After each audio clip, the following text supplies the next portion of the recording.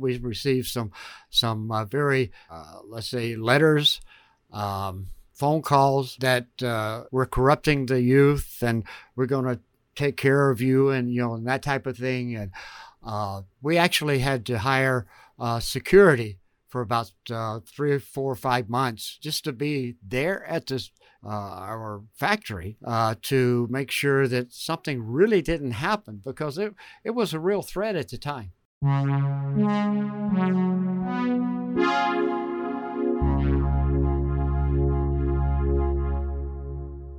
Hi, I'm Howell Ivey, creator of Death Race, Crossbow, and Chiller, and you are listening to the Ted Dabney Experience Podcast.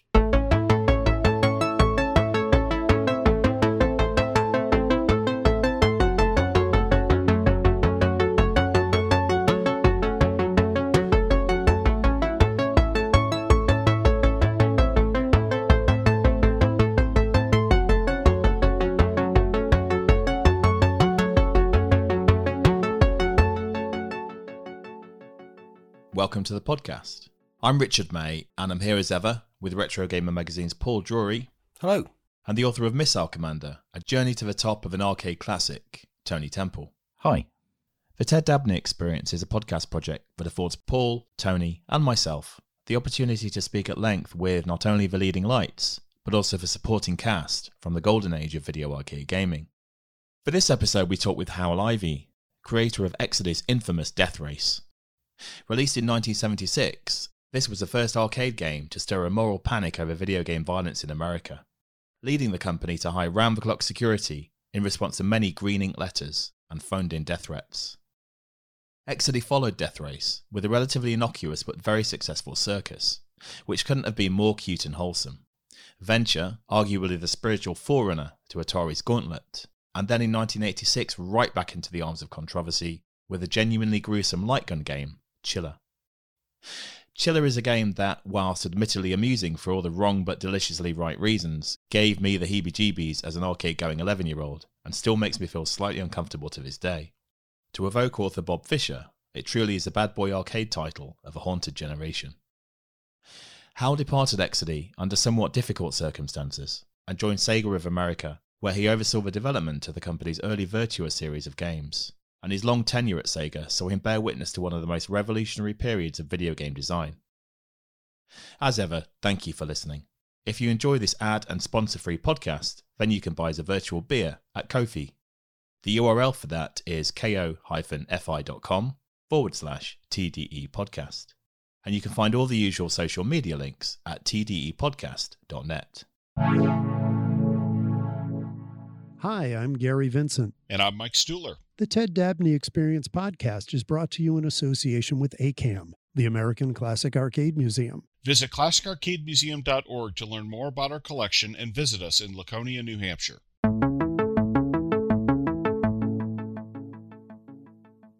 Howell, welcome to the podcast. You are the author of 1976 infamous game Death Race and also Chiller, a light gun game set in a torture chamber. So it looks like we've got the father of the video game nasty on the show.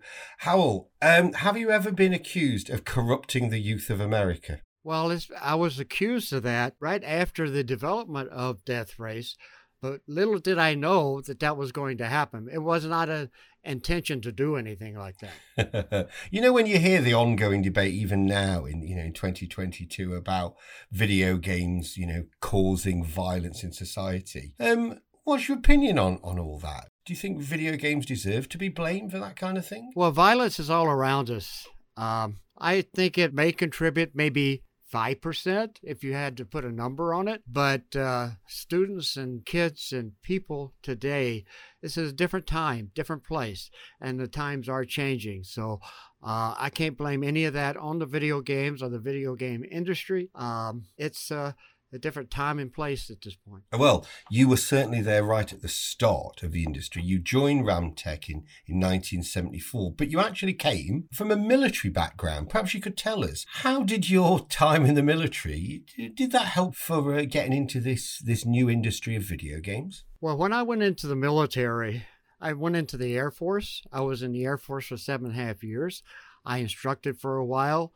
And then I went to New Mexico and worked on some drones. Wow. And then that was in the Systems Command there in New Mexico. Mm-hmm. And then after that, I went to the satellite control facility here in Sunnyvale, California.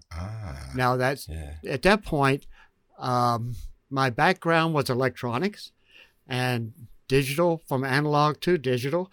I was, let's say, highly skilled in telemetry systems and, satellite communications and that type of thing. Wow. And actually, that's where I saw my first video game, was when I was in Sunnyvale. Oh, can you remember what it was? It was the Nutting Space Wars. Oh my word, Computer Space, the very first, amazing. There's one thing seeing a game like that. There's another thing thinking that you could make your own, particularly because games back then, they were not programmed, were they? They were all made in hardware.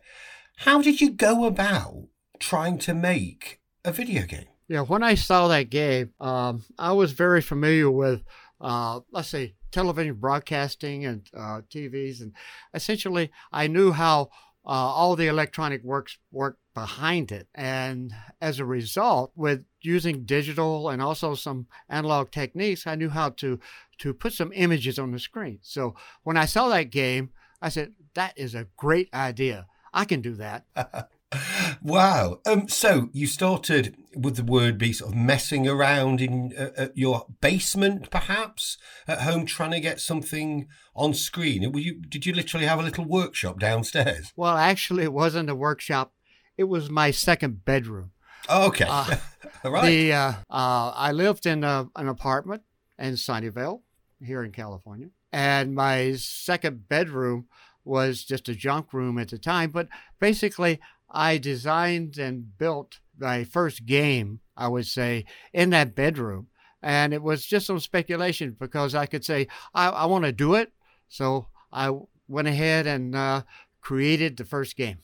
Did you then take that? In fact, what was that game like? Was it a space shooter, a bit like Computer Space? Or? No, actually, that was a time around Pong. And I said, okay, the easiest thing to do is to take the next step. Right. So the game that I did in the back bedroom was, it was similar to Pong, but in fact, you had two controls for each person, and you could move the paddle all the way to the halfway of the screen. So you had a two-dimensional paddle that you could actually come, let's say, towards the net and charge the person, and so it was made it a lot more exciting type game at that point. I see. So you hadn't just got movement vertically; you had it horizontal. That sounds brilliant. So did you then take this experiment, this primitive game? Did you then take it to Ramtech? Did you sort of just knock on their door and say, "Look what I've got"? Well, what the real story behind that is. Working at the satellite control facility there in Sunnyvale, we had some technicians who was actually working for Ramtech, fixing some of their monitors and that type of thing. And he came to me and says, maybe we should take it to Ramtech and see what they think of it. So there I showed it to them, and then essentially they made me an offer on the spot. And they paid me $2,000 for the game. I thought it was worth my effort in the back bedroom. Plus, at that time, they offered me a job part-time, okay, because I was still in the military. So I couldn't work for them full-time, of course. This was about 6 months before I was scheduled to re-enlist. So I started working for him part-time at night, and that's when I started designing actually Clean Sweep during that time. Now, Clean Sweep is the first game that you actually got published, and that's not just a sort of Pong clone. It's a really interesting game where you sort of bounce in a ball to clear a screen full of dots. Was it a challenge to get that much stuff on screen? Was that difficult? Well, actually, that was the time that relatively small RAMs were becoming to be in existence. Mm-hmm. Like a 256-bit RAM or a 512-bit RAM was very expensive at the time, but that's what was used for the dots on the screen. So taking advantage of that with the new technology at the time was, what can we do with it? Okay, so essentially we made each one of those dots a RAM location, and when it ball hit that video intercept on the screen, it erased the dot from the RAM. So essentially, that's the way the game was created. Essentially, that was all because of technology at the time. It was far different than the paddle and ball type product. Had to be different. Yeah. It really felt, it felt like a step forward, So tell us a little bit about Ramtech at this point. I mean, was there many people working there? Was it small, big? What was it like? Well, Ramtech was a graphics company. They did some very large graphic systems for the medical industry, and the video games was essentially a sideline. That wasn't their main product at all. Basically, they used the video games to finance the other side of the business. Okay. So when I came to Ramtech, they had done a couple of games, and they were, fairly successful. And then I essentially took over all the game design for them until I left in 76 or so. Oh, I see. So you were their only game designer in those couple of years then, sort of 74, 75.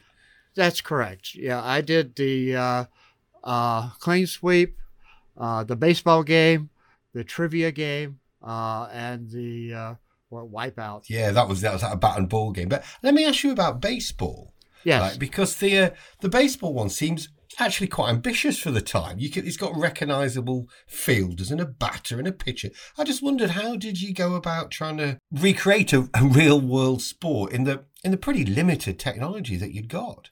Well, at that point in time, not only rounds were beginning to, present themselves commercially, but also proms, programmable read-only memories. And that's how the images got created in the proms. So, and then essentially using the proms and a type of electronic sequencer that I designed, was able to have the players run the bases, pitch the ball, this type of thing. It was like a primitive state machine that the design was based on. Yeah, it also actually looks, physically it's quite an impressive cabinet. I just wondered, I know you're doing the electronics that are putting the game on screen. Were you involved at all with the cabinet design? Did you have any hands-on with that? Well, as you can imagine, during the early days, the total design was totally, let's say, 2 or 3 people. Right. And it was ideas coming from every place. Mm-hmm. They said, why don't we make it a stadium? It's a baseball. Okay, make it a stadium. Okay, well, now we got to lay down the monitor to make it look like a stadium. And laying down the monitor presented a problem within itself, because at the time, the black and white monitors were designed to be vertical. Right. Okay. Yeah. Therefore, the magnetic lines of the Earth would kind of begin to mess it up. So we had to put special coils around the monitor to degauss the monitor, so it would lay down and be operational. Wow, you forget how much how much technology is inside one of those things, even in those early days. That game actually got licensed, I believe, to Midway. Is that how things work then? Kind of a company like Ramtech would make a game and then kind of produce it themselves or shop it around. Is that how it worked? Well, yeah, that the Ramtech didn't have a large distribution because it was a small company, and didn't have the resources, or wanted to dedicate the resources to the manufacturing of it. It did manufacture it, but we could get more money by licensing the boards and selling the boards to Midway without actually any capital expense to do that. Therefore, that's when the licensing and the whole industry began to start, because of the manufacturing capabilities that they had, that Ramtech did not have. I see. And just, you did mention that you were based in Sunnyvale, and when we hear that name, and when our listeners hear that name, of course, we'll think of Atari. Were you physically very close to Atari at that point? Well, Atari was always within, let's say, 3, 4, 5 miles. Okay, that's through the entire, let's say, between the early 70s through the 2000s. It was still within, let's say, 5 miles. So did we interact with them very much? Not really.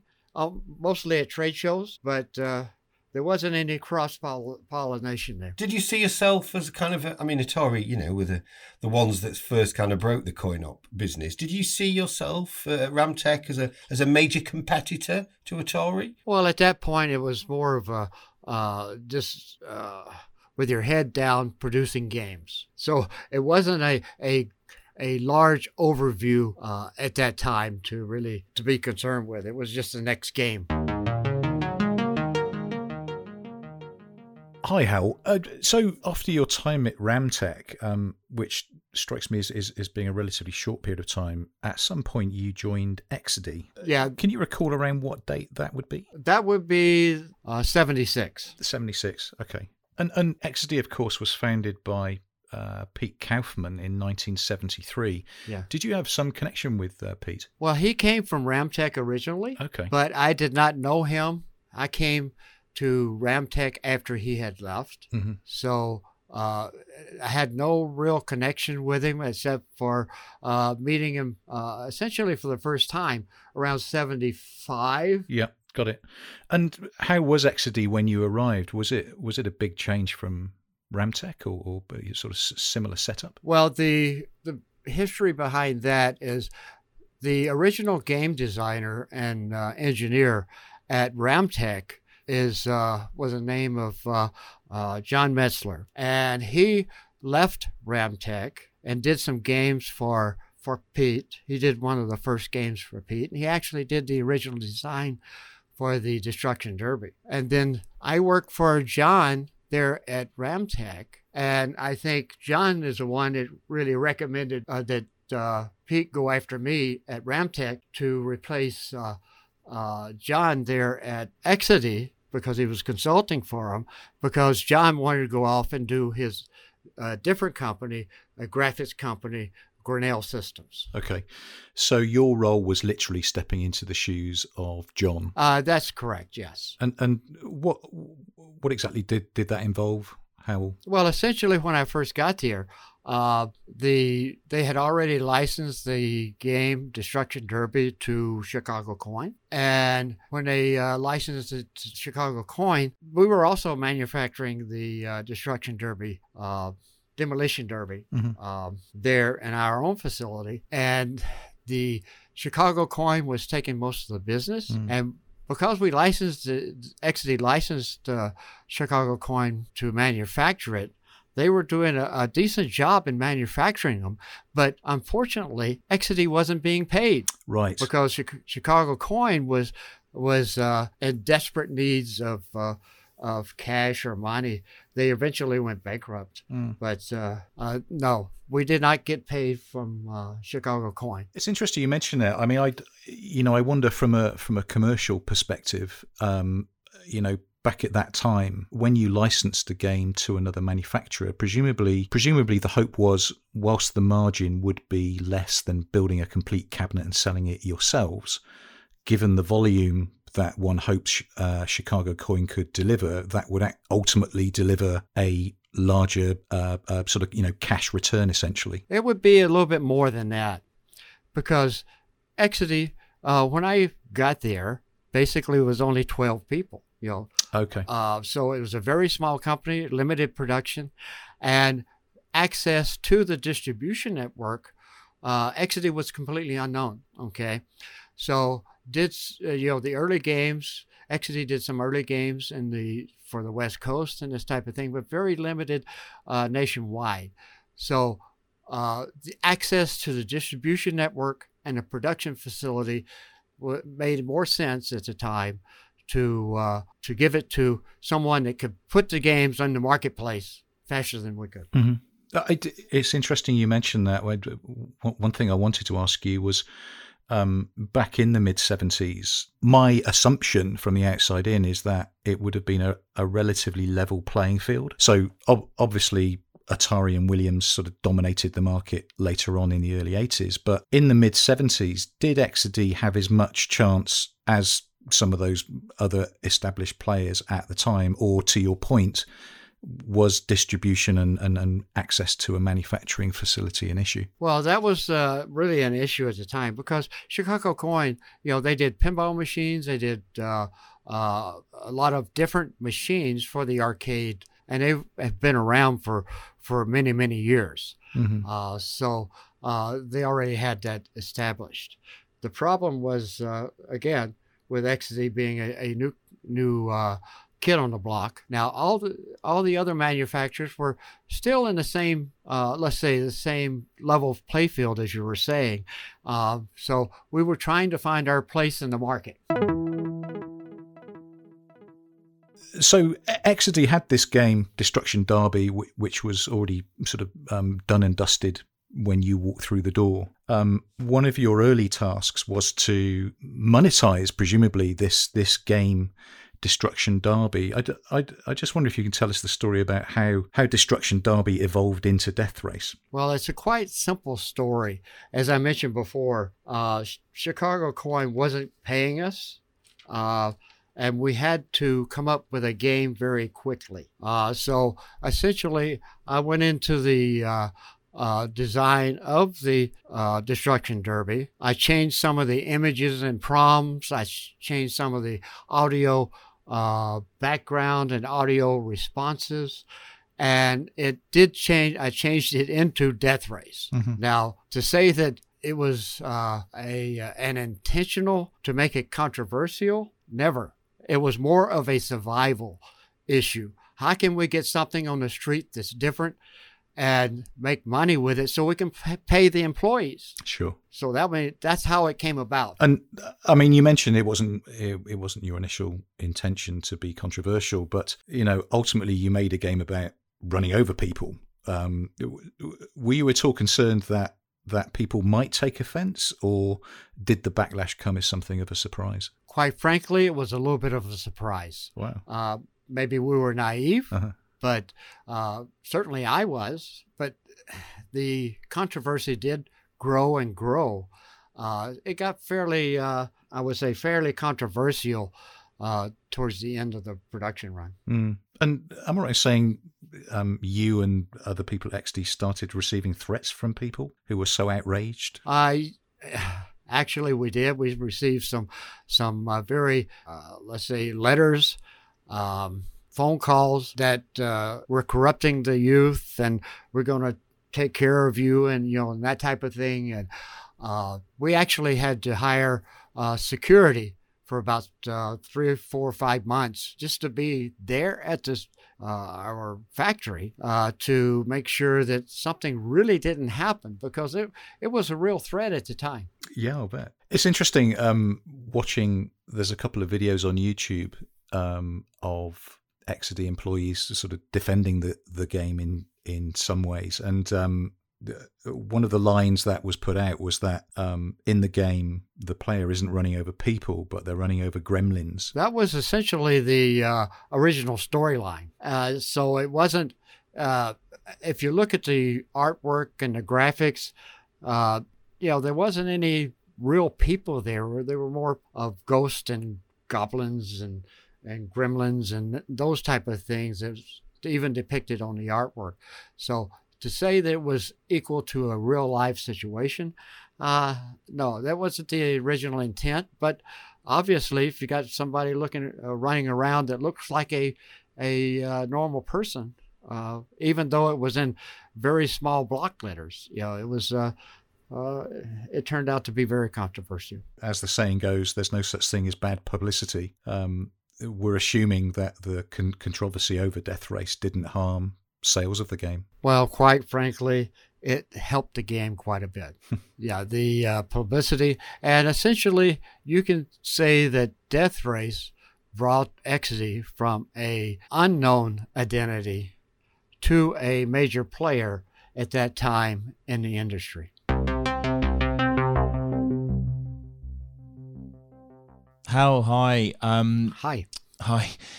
So, as you say, Death Race helped put Exidy on the map, and you followed it up a year after that, with another successful game, being Circus, which has you controlling a seesaw and bouncing around a pair of clowns to burst, I think, about 2 or 3 levels of balloons.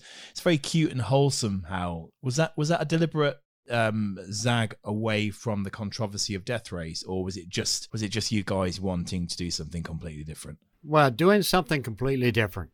It wasn't believe me, the controversial part of Death Race only increased the sales. So if we could come up with something that was better to increase sales, maybe we would have. But it was basically in the games industry at the time, and even now, difference sells.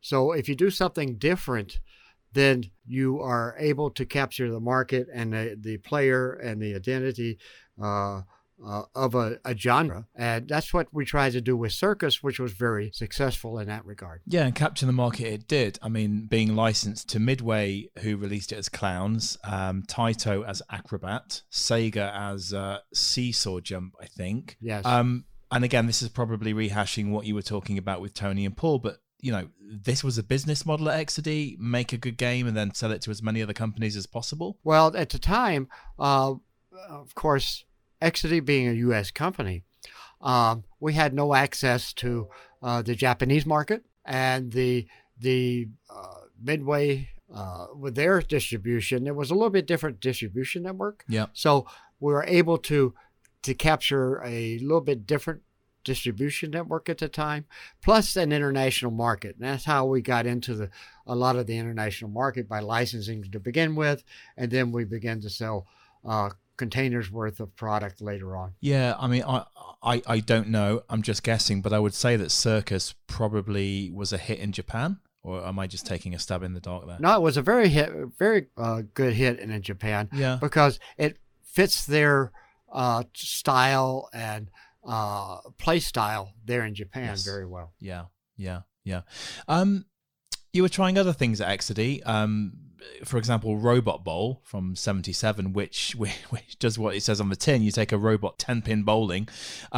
So, in the same way that Atari had their famous whatever brainstorming sessions, did you you presumably had a similar thing going off at Exidy, where you had your weekly or monthly meetings and who had ideas for whatever game, right?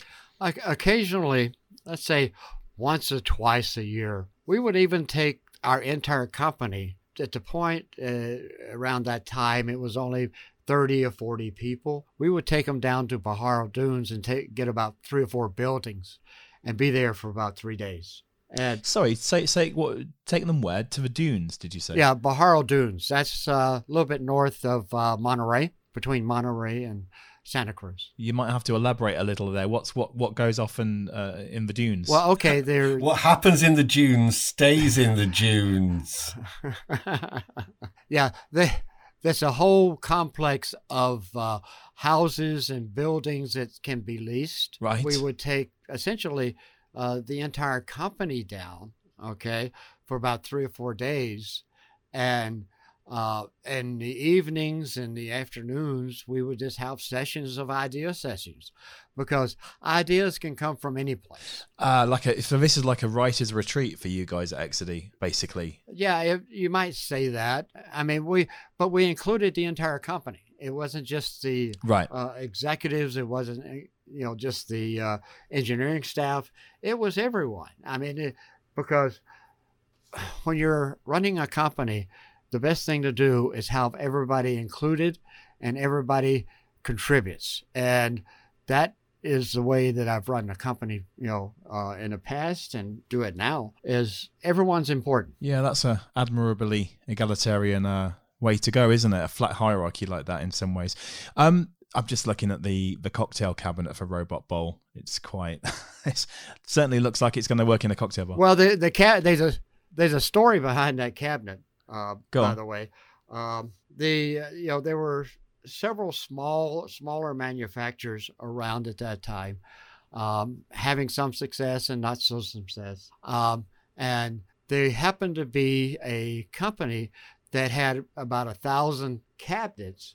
There was a driving game, and they had a accelerated foot pedal on it. But those cabinets were available. So we, as Exidy, we bought those cabinets, okay, and then we labeled the accelerator portion at the bottom ball return. Okay, excellent. Just to take advantage of it, because building the cabinets is a large part of the expense of the product. So that's how that particular cabinet came to be. Is let's say started off as surplus, but then we had to remanufacture it. So so this is for the regular, if you like, stand-up. That's correct.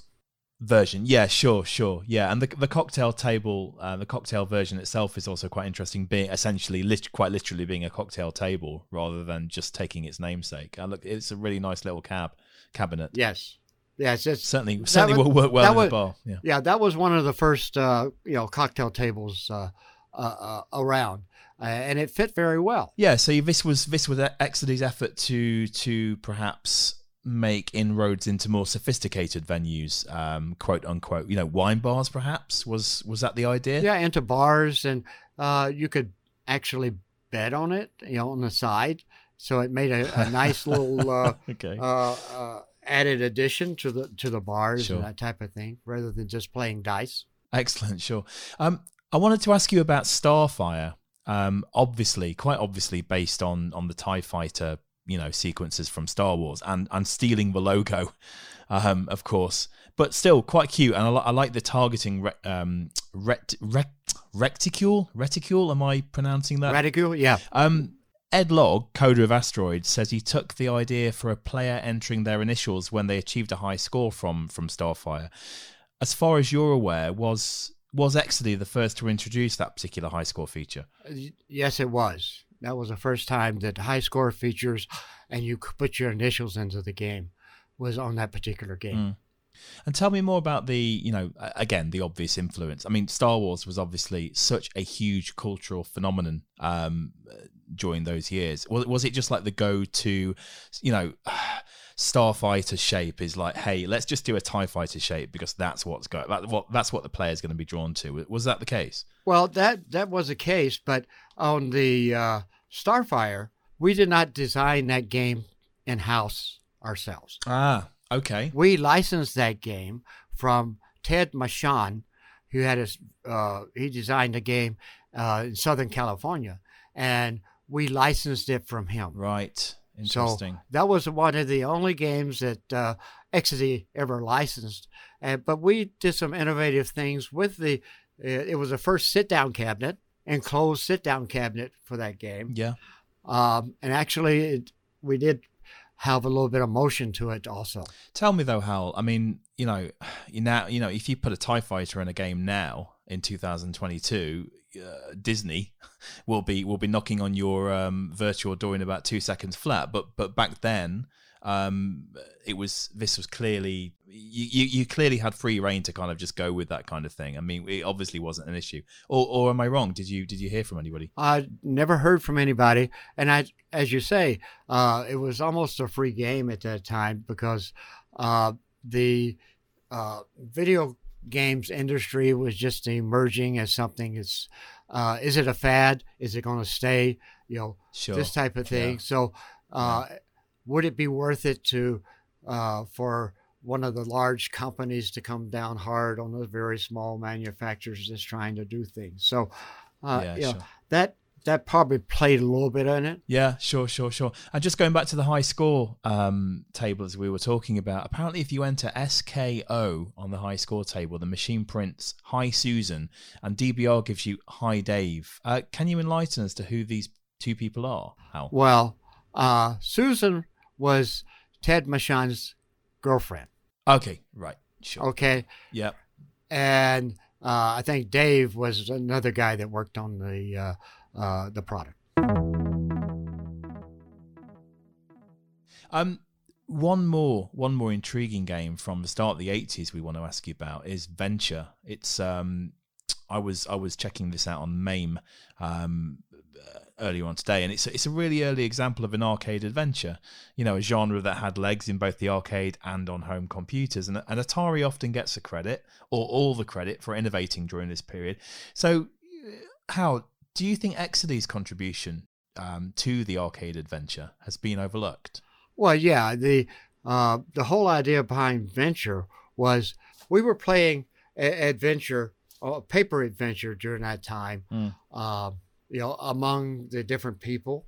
And we said, well, let's make a game that tries to capture some of that idea of the venture aspect.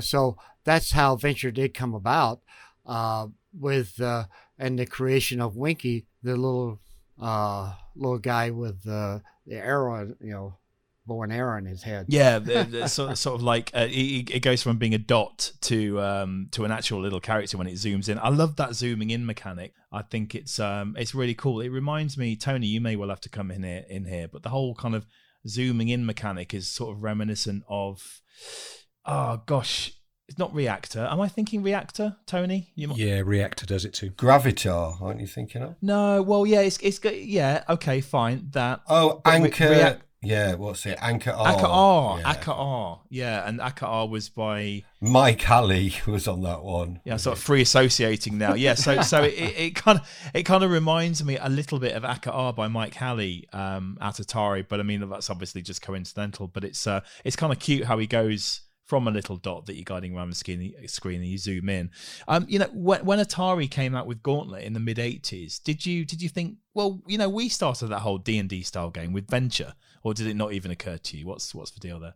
It never occurred to us. It never occurred to me because we were still trying to make our next game. That was our main emphasis. You're only as good as your last game.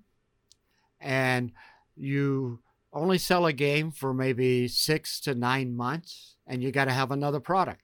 So it was, that gave us ups and downs as far as manufacturing and people and this type of thing within the factory. So it was difficult keeping that going. But at the same time, as an engineering, it gave us the opportunity to try anything new. Okay. Yeah. The technology was changing. Therefore, the newest technology, you could take advantage of it, or just try something. We had that mentality just to go out and do it. Yeah. It also reminds me a little bit of Berserk, which I don't know, maybe that was an influence, maybe not, maybe that's coincidental. And you've got this kind of I guess Crazy Otto style guy who, if you don't get through the room in time, sort of chases you down. Was Berserk an influence? I would say no. Oh, okay, fine. So great minds think alike rather than an influence. It's in the development of Venture, it was one of the crush times. We needed a product. Right. It was in the different sections of the game. From in the room type of programming to the overall executive programming to the hallway type programming. So that was somewhat divided up between the three of us, and we were able to produce a product a lot faster by dividing up those types of responsibilities. And previous to that, it was essentially one person and one game. Yeah. So it was a little bit different approach, and it worked out on that particular game. A lot of times it doesn't. Sure. Can I just ask who came up with the name Winky for the character? I think that was probably Pete Kaufman. Right. And poor little Winky, did he feature in any other Exidy games? Perhaps in any prototypes? Was he a character you perhaps attempted to take into any other ideas, or did he just stay within Venture? I think he stayed within Venture, but on hindsight, we could have taken that character a lot further as a logo, an indication, also being seen in different games to make it a overall larger experience than what it really was. So, I think we should have done better with that. Sure. And just before I finish my section, I actually want to take you right back to the start. And you mentioned, you said you were working on drones for the Air Force. Yes. Down in New Mexico. And, listen, I'm really sorry, but the first thing that springs to mind when you say drones in New Mexico is like UFOs and Area 51. Come on, Hal. Were you involved in any secret government projects? Well, some of the work that I did there in New Mexico was classified, but it didn't have anything to do with UFOs. Oh, damn it! The drones that I'm talking about were jet aircraft. Okay. Yeah. They were had about a 15-foot wingspan, altitude of 60,000 feet, 600 miles an hour. Type products. So and they were used a lot in Vietnam for reconnaissance and those type of things. Right. But quite recognizably an aircraft shape, and nothing as exotic as anything that could be mistaken for anything more fanciful. No, they were fixed wing aircraft painted bright orange.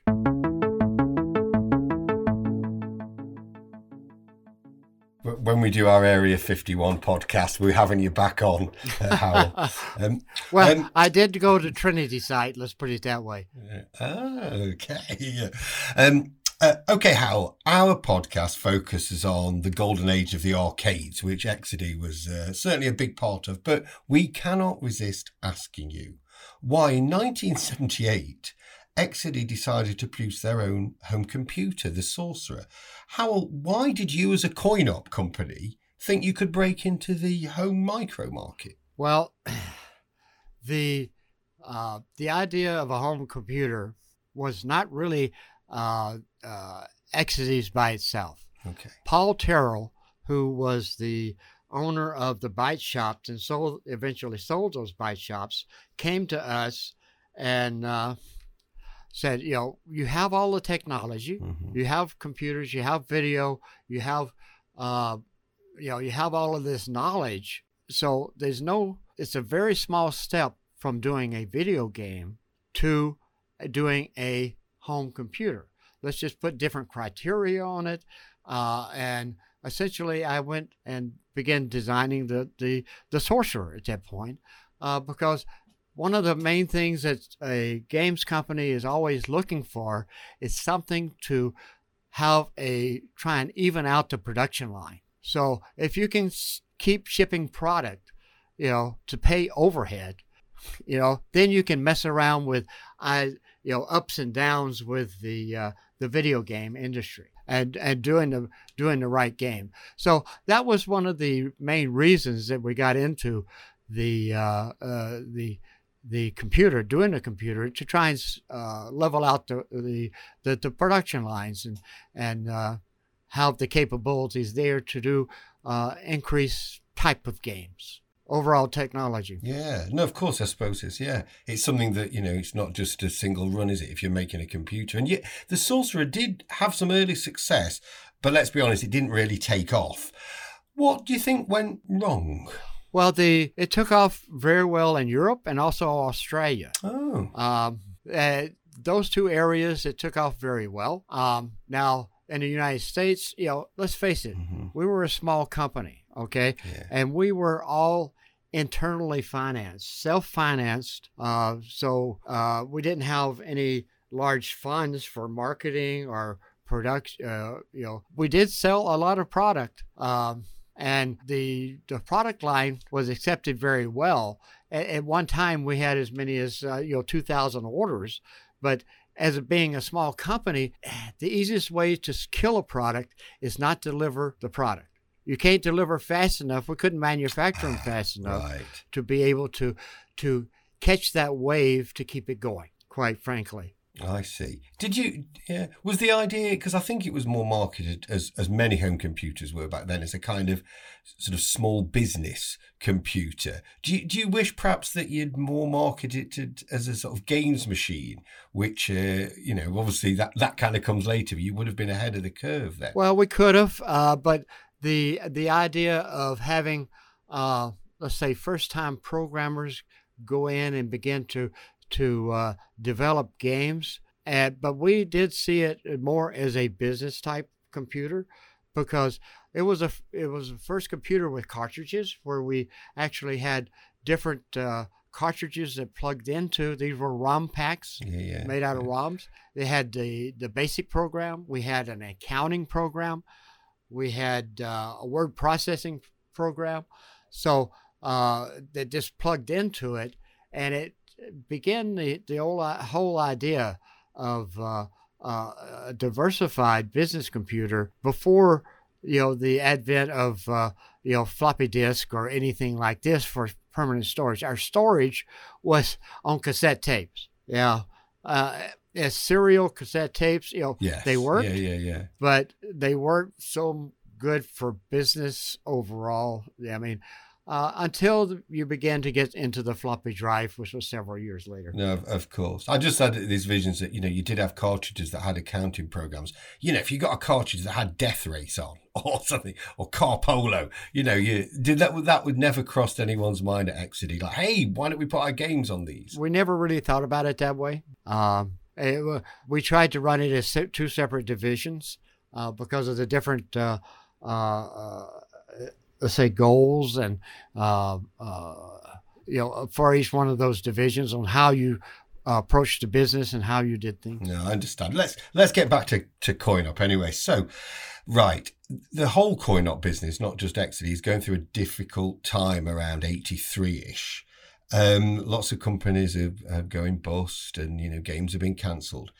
Was this the impetus then for Exidy starting their run of light gun games? Was it you were desperately trying to try something new in a difficult market? As I mentioned before, trying to do different sells and doing things differently is something that hasn't been done before, done to an extent of being successful. And that's why I developed the gun game, the Crossbow, and it... if you look at the cabinet for Crossbow and all the other gun games, the big difference is the monitor's at the bottom of the cabinet. So the appearance of distance between you and the screen is a lot further away. Therefore, you got more of a feeling of actually being able to shoot something and it having a result. Mm-hmm. Basically, you're looking into a mirror. You're actually shooting into a mirror, and that it's actually reflected down, and of course the monitor being at the bottom of the cabinet seems further away. It's about 3 or 4 feet further away than the normal screen, and therefore you do get that illusion of depth. I say illusion; it's a real depth, but of course everything on the monitor is backwards. But right, yeah, of course, because it's a mirror image. It's a mirror image, but yeah. On the screen, it looks like it's right in front of you, and that was done all with mirrors. Clever stuff. Now, I mean, gun games have been part of arcades since the 1930s with things like Seeburg's Rare Light games. So we have had gun games in arcades for a long time, but they were electromechanical games. Tell us how your technology that you developed at Exidy, tell us how that was different from what went before. Okay, before, you had fixed targets in the back of mechanical games. And those fixed targets, you would actually move the gun to point it at, and it had a wiper underneath the gun, underneath the cabinet there, left and right and forward and back, would actually make connections to see where you did shoot at the point. If you missed, you had no idea where you missed. If it wasn't aligned perfectly, it was always wrong. I mean, that was all mechanical, but essentially I eliminated all of that and put a sensor in the Crossbow for the first game, and that was with a lens, a pin diode, and a very sensitive amplifier where I could actually read the scans on the TV, the scan lines on the TV. Now, if you notice those gun games, mm-hmm. when you pull the trigger, the entire screen goes white, but only mm-hmm. goes white for one screen, one frame. That one frame is where the sensor in the gun picked up exactly where you were pointing. It didn't matter where you were pointing. And then at that point in time, you could give feedback to the player of on the next, let's say, 10 frames, a splash on the screen of where it really hit. So essentially, the sound of the gun going off and also the white screen gave it a little bit more of an effect, but it was necessary so there would be an even illumination of the entire screen for the sensor to pick it up. Yeah, that's ingenious.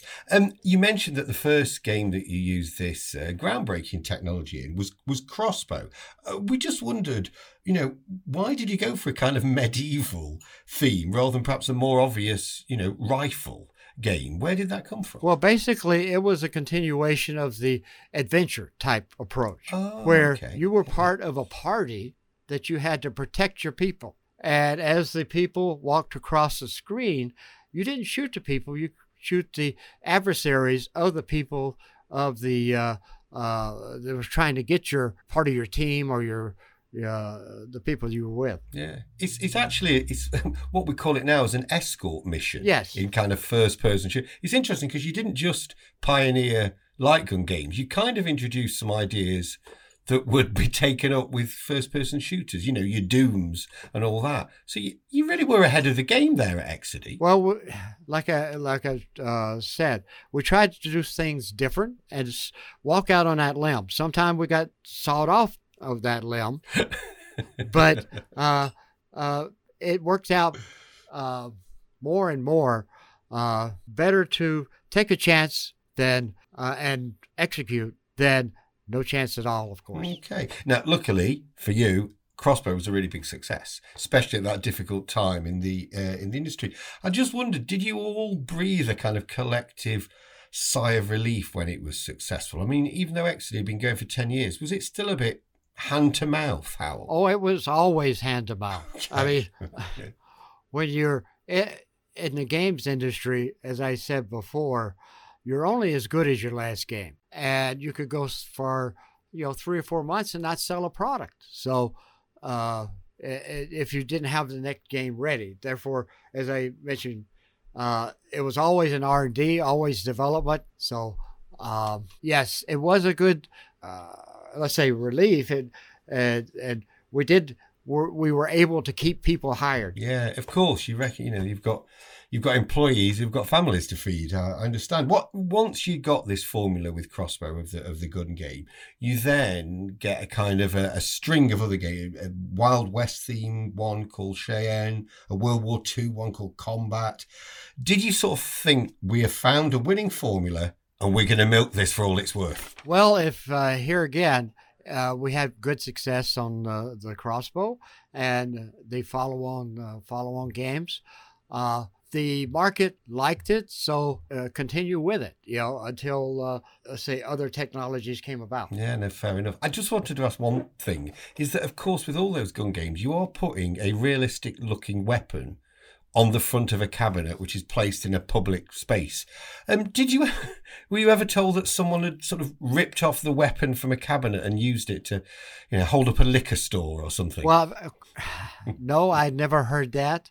But I could say that some of them were very realistic. But one of the things that we tried to do is make it very secure and almost impossible to get out. Oh, so it was a concern that people might try and wreck your cabinet then. Well, anytime you have a cabinet open to the public, and you have to consider each one of the people is walking around there has a screwdriver and a pair of pliers. Okay? Right. So if you can do anything with a screwdriver and a pair of pliers, it's going to be gone. That's the idea of the cabinets and how you had to approach the public with that. Now, we wanted to ask about your final light gun game while you were still at Exidy, which is Chiller. Now, for the listeners that have never seen Chiller, they really should. It's released in 1986. And the first few scenes are set in a torture chamber, and you end up shooting chunks of flesh from semi-naked chained victims, as well as kind of crushing skulls and triggering decapitations. Now, come on, Howell. Right, this time, surely you realised you were making a game that was going to be controversial. Well, yes. Right. Thanks for being honest. We thought it would be controversial, but on our defense, okay, there was a switch on the board that you could make the blood green. Okay. Okay. Right. That was your nod to respectability. Yes. So if you made it green, they become, non-human. Okay. They become monsters that you're doing this to. Okay. And it was up to the operator who ran the location on what color he wanted the blood and what color, that all the gore was going to be about. So we did think about it ahead of time with that switch. So plausible deniability. Yeah. Very good. Do you know if I'd be surprised if many operators did turn the blood green? Do you know if many did? I think some people did in certain locations. Okay. Yes. Perhaps in the Bible Belt, possibly. Right. We do want to ask about this theme. I mean, that game. There's people on kind of. Racks being pulled apart, and there's knives flying. When you were producing this game, did you bring in chains and axes and knives to kind of? Did they come into the office for the graphic artist to work from? Actually, no. I can't say that, but it was all from the imagination. Well, you have to remember that during those times, a full team of people that, let's say, worked on Chiller was only about 3 or 4 people. Okay, we had no artists. Most of the art was done by the engineers themselves. Right. Okay, I need to come in here. Actually, I'm sorry to interrupt. That really it does have that kind of outsider art kind of vibe. Does Chiller, and you are slap bang in the middle of the satanic panic, aren't you? In America, I mean, you're asking for trouble, mate. well, I guess I have to agree with you. Yeah, I'll Paul, take it up from there. Very honest. One of the things we like about, I mean, it is still, ironically, quite shocking in the days of nowadays. We have virtually, photorealistic graphics. There is something very weird about that game where you're shooting and you're making a vice turn to crush someone's skull. I just think is that when you crush someone's skull, you hear these horrible screams of agony. Were they done in-house? Yeah, all of that was actually done in-house. That was all done by the 3 or 4 people that was part of the development team. Okay, essentially that was recorded and put in ROM, and it was let's say. All the engineers and everyone, even I think the receptionist even got involved with that. Well, so they'd say, "Please come in here and scream." Is that was how it worked? Yes. That's right. Brilliant. Okay. Right. Considering it is quite a shocking game, we wondered, did you get much negative feedback? Was there calls for it to be banned? Actually, we got much less on that than Death Race. We got very little, actually. Why do you think, does that just say how things had changed over the intervening 10 years then? I think there was enough product in the marketplace that we had other controversial games like Snipers and this type of thing that was being produced, that this came down as a little bit less than the top attention getters. Wow, it shows how things had changed so much in 10 years. So, Howell, just any regrets including such gory scenes of violence in a video game? No. Okay. Right, basically, the whole idea is to sell product and have an enjoyable experience for the player. And the player is the one that's important, and try and give them what they want and within reason. Let's put it that way. Certainly stretching the boundaries of reason with Chiller. Howell, come on! But it's pretty punk rock, I have to say. Of all the video games you have to from that era, Chiller stands out head and shoulders above the rest for causing trouble, I would say. Yeah, I think for me, Chiller sort of sits alongside Mortal Kombat. I mean, and Carmageddon. Yes. yes, you know, superficially, it's, oh my God, you know, people's heads are being torn off and limbs and blood splattering everywhere. But it's so over the line that it just becomes comical. Yeah, it's just, that was the whole idea, is to be so far out there that it becomes completely unreal. I think personally, again, sorry, just kind of riffing on this, the as you say, you know, the art was done by the programmers, so I think that slightly twisted outsider art, kind of like weirdness to it, actually means that it's actually quite disturbing. It's not slick enough to be. I can't put my finger on it. It's just really, really it troubles me. Well, sorry. Not much troubles me. That maybe if real artists did the images, yeah, it would be a different game. Wouldn't be as good, mate. It with, let's say, unskilled. I won't say unskilled, because the programmers and the artists that we did have were we had artists for the outside of the cabinet, art. The cabinet's beautiful. Yeah, but the art that goes into the game, there was no such thing as a video graphic artist at the time. So it was all done by the programmers. I mean, the cabinet's kind of got a classic EC Comics horror vibe, whereas the game itself is slightly more on the nose. But yeah, no, point taken.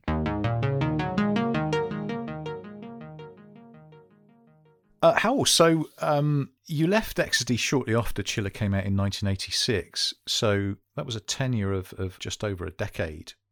We were curious as to why you decided it was time to leave the hallowed halls of Exidy. I was a principal in Exidy. There were three of us that owned Exidy. Pete Kaufman, myself, and Newsom. He was more of an accountant. Mm-hmm. And he died about 4 years before I left. It was just me and Pete at that time. We were going through some bad times at the company. We actually went into Chapter 11. Okay. And during that Chapter 11 time, it was about a year and a half that I didn't receive any funds, anything from the company. Therefore, it was a pretty bad time for everyone. So at the end of that time, we were getting out of Chapter 11. As soon as we got out of Chapter 11, Sega came to me and made an offer that I couldn't refuse. Right. So I sold my interest in Exidy back to Pete, and then I started working at Sega. I was going to ask if it was a difficult decision, but it doesn't sound like it was a difficult decision to make. Although for anybody to walk away from a role they've been doing for 10 years with a company they've invested so much of themselves in, presumably it was pretty heart wrenching to have to walk away. It was a very hard decision. But I had to do it for my family and the future of Exidy even.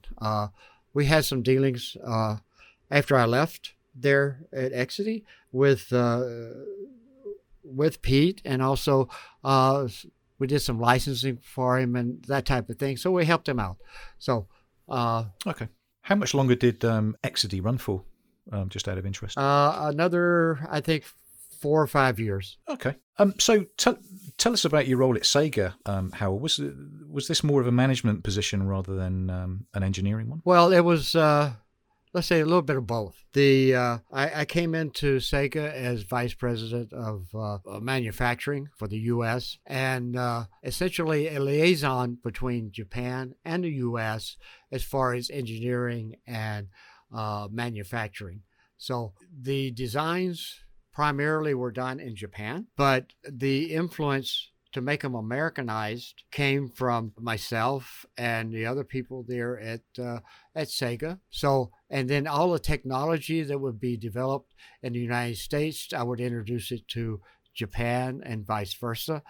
Therefore, it was more of a engineering liaison management type position in the beginning.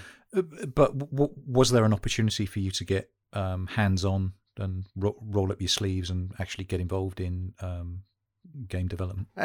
Essentially, yes, but it was more of a advisory back to Japan. Mm-hmm.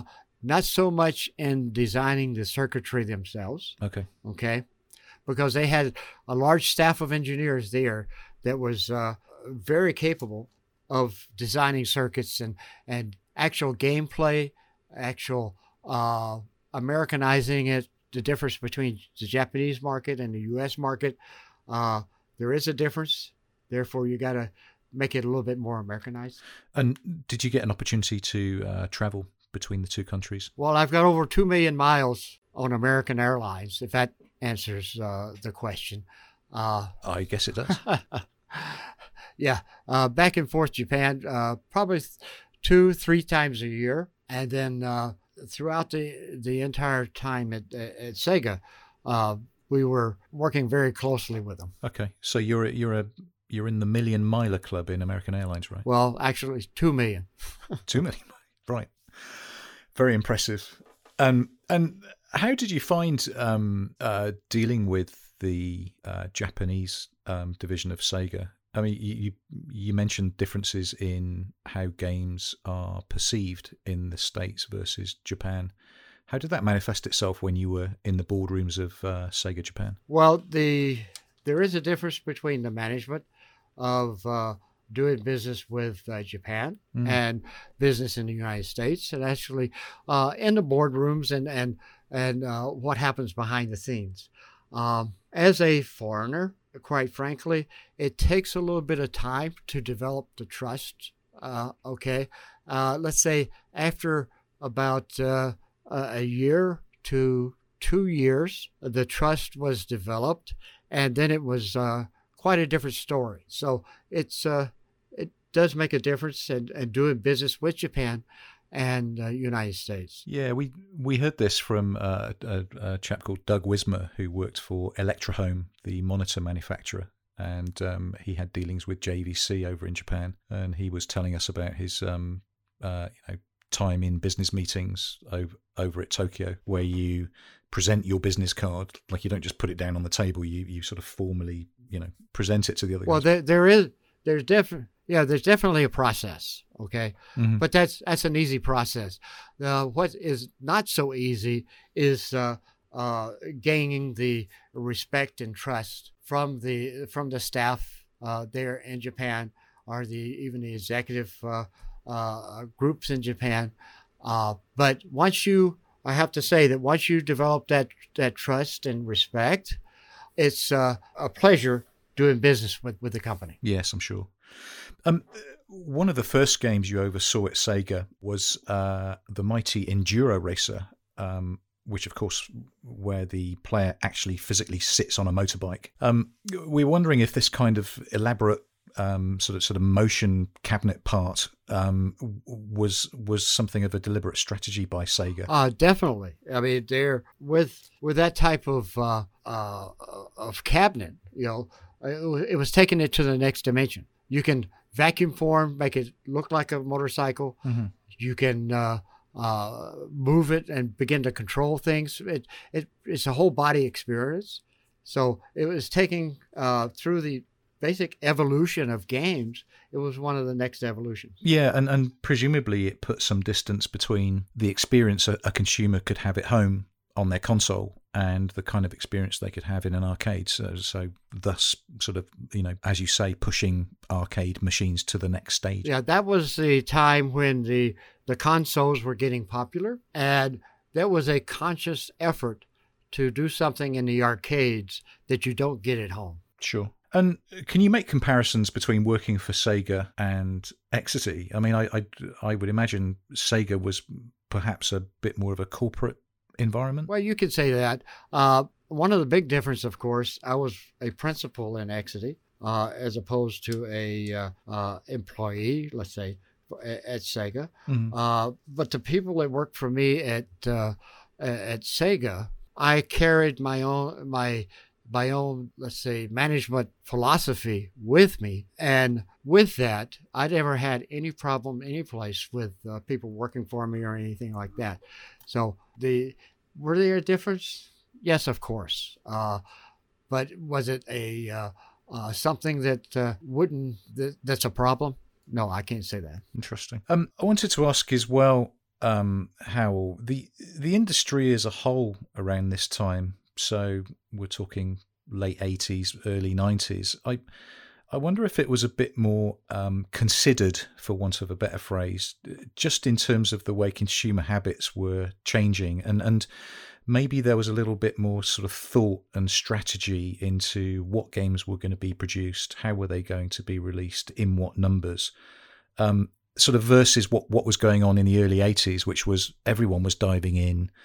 People were producing Me Too cabinets, Me Too games, and you know, the whole thing clearly was ultimately going to implode in on itself, because it almost felt like in the early 80s you could release anything and it would sell. Well, yeah, as the technology changed, as it was necessary to do things more and more realistic. Now, one of my responsibilities that I mentioned before was to take the technologies in the United States to Japan and that type of thing.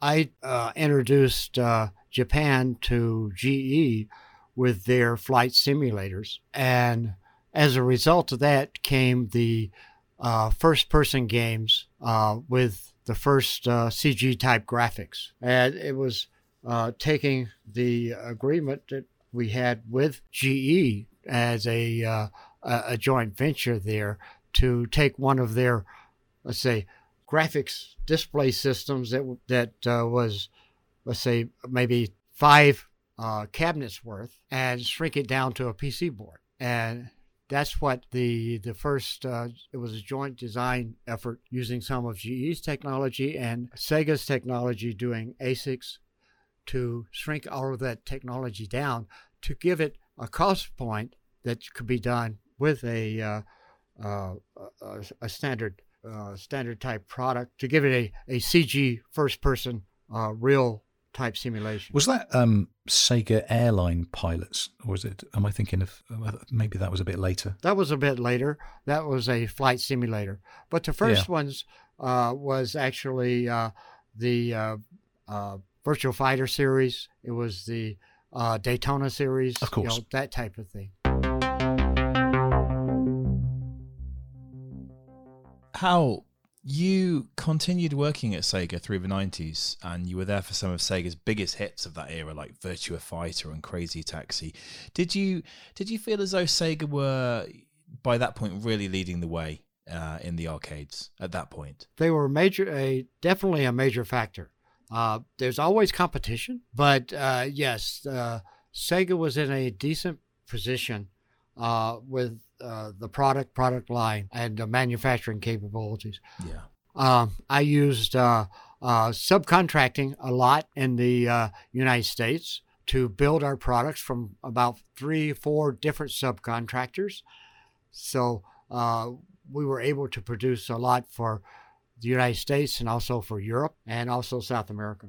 And it was a worldwide market. Yeah, no, 100%. Howell, if you had to choose 3 games, 3 personal favorites from Sega's back catalogue, or at least games you were around during that time, what would you choose? What would your top 3 Sega titles be from the 90s? Daytona. I'd say Virtua Fighter and the gun games, the House of the Dead, or that series, because sure. I have some legacy there. I don't know. So what was it actually? I mean, you mentioned Sega's gun games. So from you going from Exidy's Chiller and Crossbow to did you see the line? Did you see the how do I put it? Did you when you were working around Sega's gun games? Did you think, wow, I was there in the early 80s with Chiller and Crossbow, and this is how far we've come? Did you reflect on that? Well, they used a little bit different technology than I did, but the idea of a gun game, you have a lot of different genres of games. One being a gun, driving, paddle and ball, maze games, different types of or categories of games. And gun became a new category. Yeah, sure, but you got the horror aspect of House of the Dead, and certainly the horror aspect of Chiller.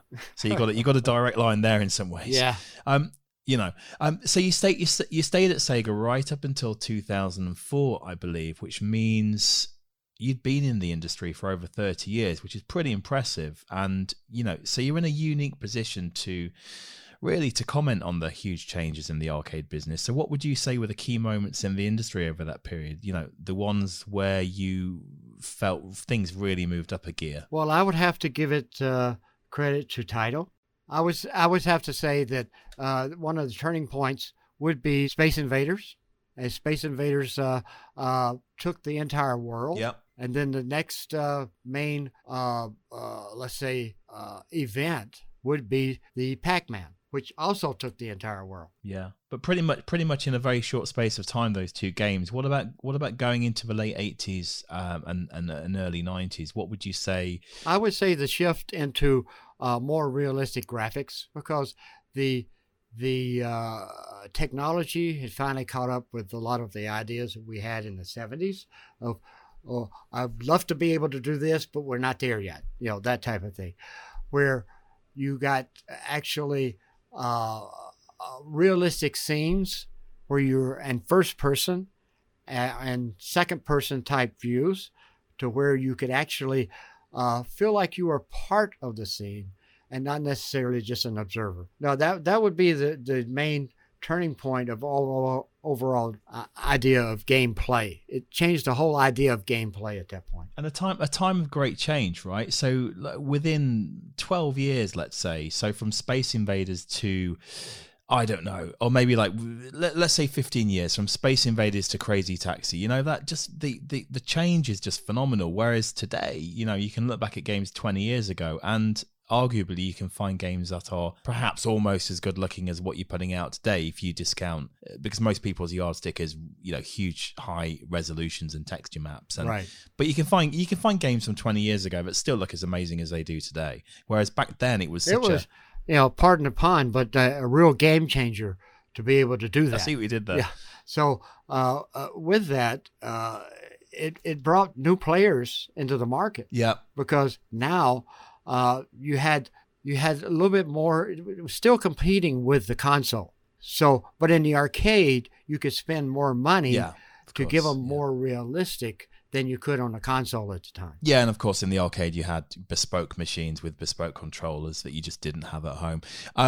You left the games industry, Hal, in the new millennium, but not technology. So am I right in thinking you're involved with space exploration? Well, for the last 10 years. Tell me what you're doing. I essentially, my two sons, went to a school here at Valley Christian High School here in California. And my youngest, they started a program here called AMSI. Uh-huh. And my youngest son got involved with that. And they wanted to do something that was different. So I got involved, and it says, we can do something. We can put experiments aboard the ISS. Oh, the International Space Station. Yes. So through a chain of events there, that I ended up designing a system that is still being used, and I'm using it year after year here now, allowing students to do experiments, complete autonomous experiments of their own design. I give them the component parts like the microcontroller, the enclosure, I give them power, but it's up to them to come up with the idea of what they want to fly. Meaning they have, essentially it's a 9-month program throughout a school year. They think of the idea in the fall or during the summer, to where they come up with the different ideas of experiments that they want to perform. So it takes them from the fall start of school all the way through, let's say, March type time frame to conceive, build, and test their own experiment. Now, we launch to the ISS about once a year, around between March and May, depending on the access to the ISS with a supply vehicle. We've launched on SpaceX. We've launched on Ares. We've launched on out of Japan and many different times.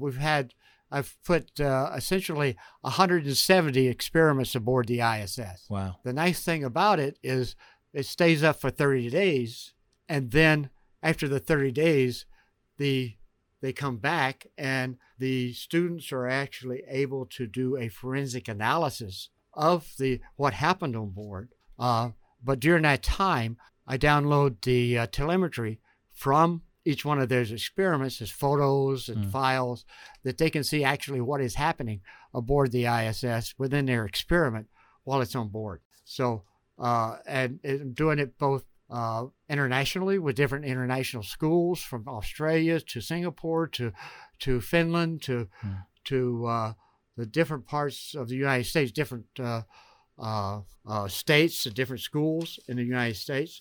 And it's an overall program that we've developed here that allows students access to do their own experiments aboard the International Space Station. That's amazing. That really is. Hal, thank you. That's fascinating. You know, it's been a pleasure speaking to you. It really has. Where were you born and where were you raised? Do I detect a little bit of Indiana? Are you Midwestern? Actually, I grew up in Georgia. Did you? And right. Okay. I've been away from Georgia since I was, let's say, about 19. Right. And I've lost a lot of my accent, but you've got a kind of like you've got like a Strother Martin crossed with Jeff Bridges thing going on. That's a good thing. It's a good thing. It's a really good thing. It's lovely to very precise there, Rich. It's a weird compliment to pay, but it's certainly a compliment. So I was curious as to where you were born and raised. No, I grew up there. Hal, thank you so much for your time. Thank you for your time, and thank you for reminiscing about your time back at Exidy and indeed at Sega. It's been enlightening, and it's a delight to hear about your projects with the ISS. It really is. Thank you very much. Well, it's been a real pleasure to be part of your podcast here. Let's do it again sometime. Absolutely. Yeah. I like how you've gone from computer space to the International Space Station. So thank you for all those stories. I think it's worth us remembering how some of the pioneering work you did at Exidy, whether it's, the controversial subject matter with Death Race, or, the first game to have a high score initials on a high score table. And I just want to tell listeners, if they don't know, you did a game in 1977 called Car Polo, which is definitely the forerunner to the hugely successful Rocket League. So there's so many times in your career where you've broken new ground. So thank you for sharing so many stories of how you broke that ground. Yeah. Thank you very much. Yeah, that Car Polo was sort of unique. It's a hybrid. That's the first microprocessor game. Wow. Well, there you go. Another first. Fantastic. Likewise, Hal, I recall going to the Fun Spot arcade in New Hampshire with none other than Paul, and us both standing in front of Death Race and putting a couple of tokens in and playing the game. And we must have played that for a good couple of hours non-stop, Paul, and really fun. So it's an absolute delight to have been able to talk to the man responsible. So thank you. Well, thank you for all the quarters.